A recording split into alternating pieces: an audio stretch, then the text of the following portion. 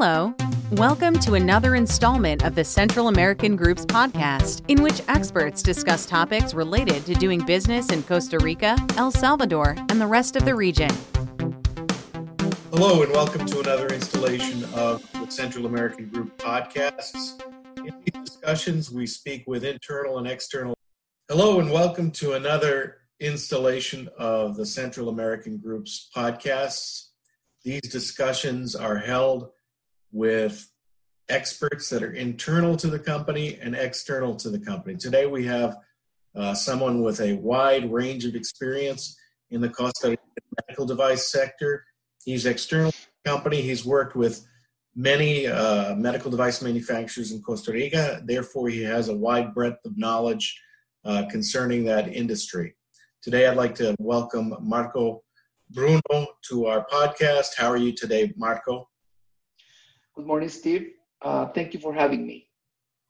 Is there anything you'd like to tell us about in terms of your biography so that our listeners would have a good idea of what your experience has been? Sure.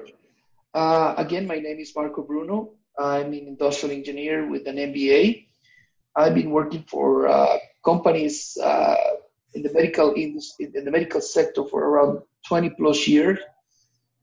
Names like Microvention, Terumo, like Confluent Medical, like Align Technologies, like Veridian Medical, mostly on the operation part, but very, very happy to be in this sector, especially when you know that you are doing something that it's eventually going to be saving lives. Well, you mentioned quite a number of well-known companies there.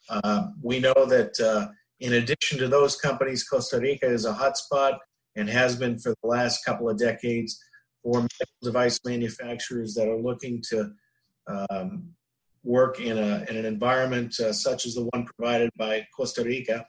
But I'm wondering if you can tell us what are the factors that have made Costa Rica a hotspot for the medical device industry? Yes, I will have to say that Costa Rica, it's been it is the longest democracy in Latin America. It is a very friendly country. It's we have no army. We dedicated most of the money for the army to education, so that'll make our people. We have a literacy rate of around 8 and 95%, 98% last time that I heard.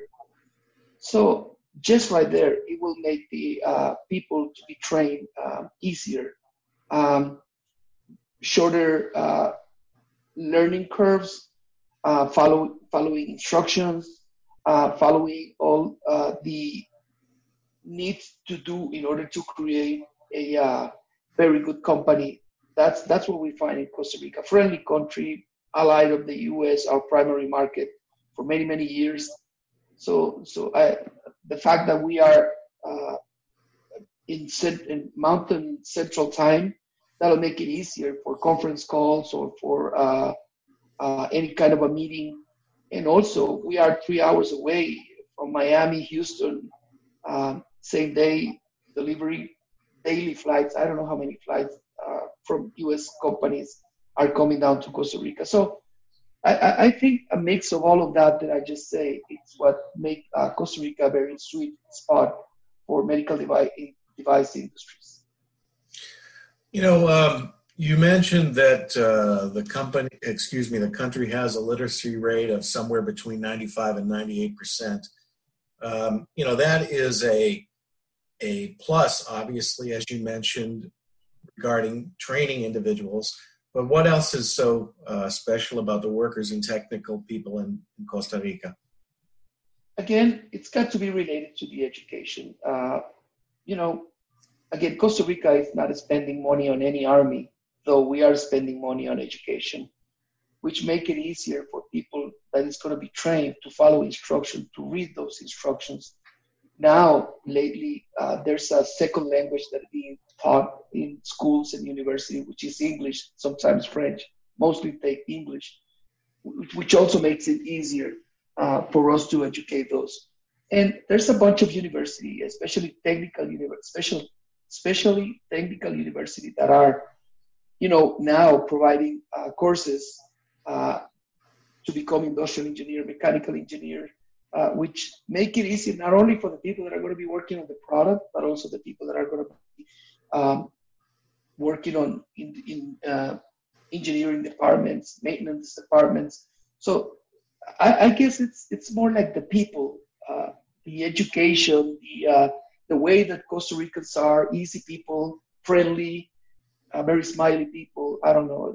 That's kind of that mix that it's creating Costa Rica such a success story. And I say that because most of the big companies that are in Costa Rica, I don't know, Edward Life Sciences, Abbott Cardiovascular, Microvention, Smith and Nephew, those companies, once they establish in the country, pretty soon you hear when they start increasing their footprint to increase operations. So I guess it's a mix of that.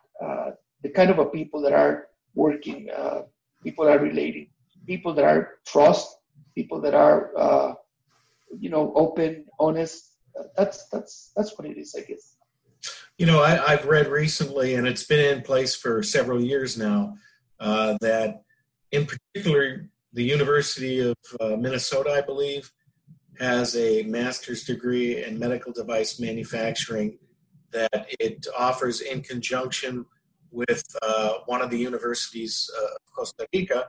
So, not only do workers in Costa Rica have bilingual education as a favorable attribute, Costa Rica is training people at the master's degree level as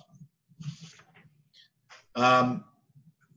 What is Costa Rica capable of doing in terms of medical devices? What different kinds of products are manufactured in your country? That's a very interesting question. We can go from neuromodulation to neuroendovascular, respiratory, optics, aesthetics, endoscopy, women's healthcare. There's a company here called Hologic that do most of that. Orthopedics, sport medicine, that is related to the guys of Smith and Nephew.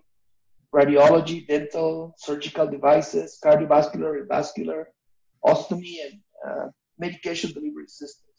All of that is also been creating some of the companies around them that are suppliers that works not only on parts for those medical devices that I just said, but also supply of material. Okay, well, you've mentioned a lot of the factors that are in Costa Rica's favor in the medical device sector. Is there any one thing that you would point out as the reason why Costa Rica has become such a competitive company in the medical device industry? I would say the fact that Costa Rica is located strategically very near to the States.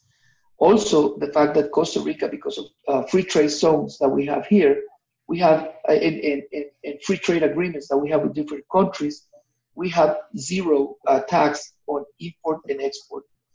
Though like China, every product that's coming from China to the US is paying around 25%. Costa Rica is paying zero.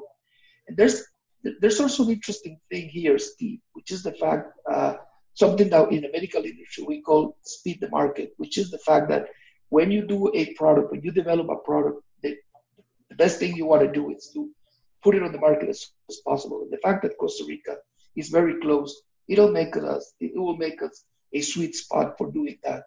And not only that, and one of the things that I was forgotten is the fact that Costa Rica totally respects the intellectual property IP. That's very important. You mentioned China with regard to tariffs. China is another issue when it comes to intellectual property as well. That's right. We have people sometimes that when they listen to these podcasts, they have questions, and we always like to make the people who have participated in these podcasts available to individuals with their questions. If somebody wanted to ask you something, how would they go about it? Do you have an email address they could contact you at? Yes, of course, and I'd be more than glad to answer any kind of questions. They can reach me at marcobruno@hotmail.com. I'm going to say that again, all in small letters, marcobruno@hotmail.com. Okay, Marco, we will have that email address in the transcript of this recording as well for people that might want to get in contact with you. Thanks a lot for joining us today. We really appreciate your insight and your participation and wish you the best of luck. Thank you, Stephen. Thank you for having me. You're welcome. Thank you for listening. Sign up to receive the Central American Group's quarterly newsletter by visiting www.thecentralamericangroup.com.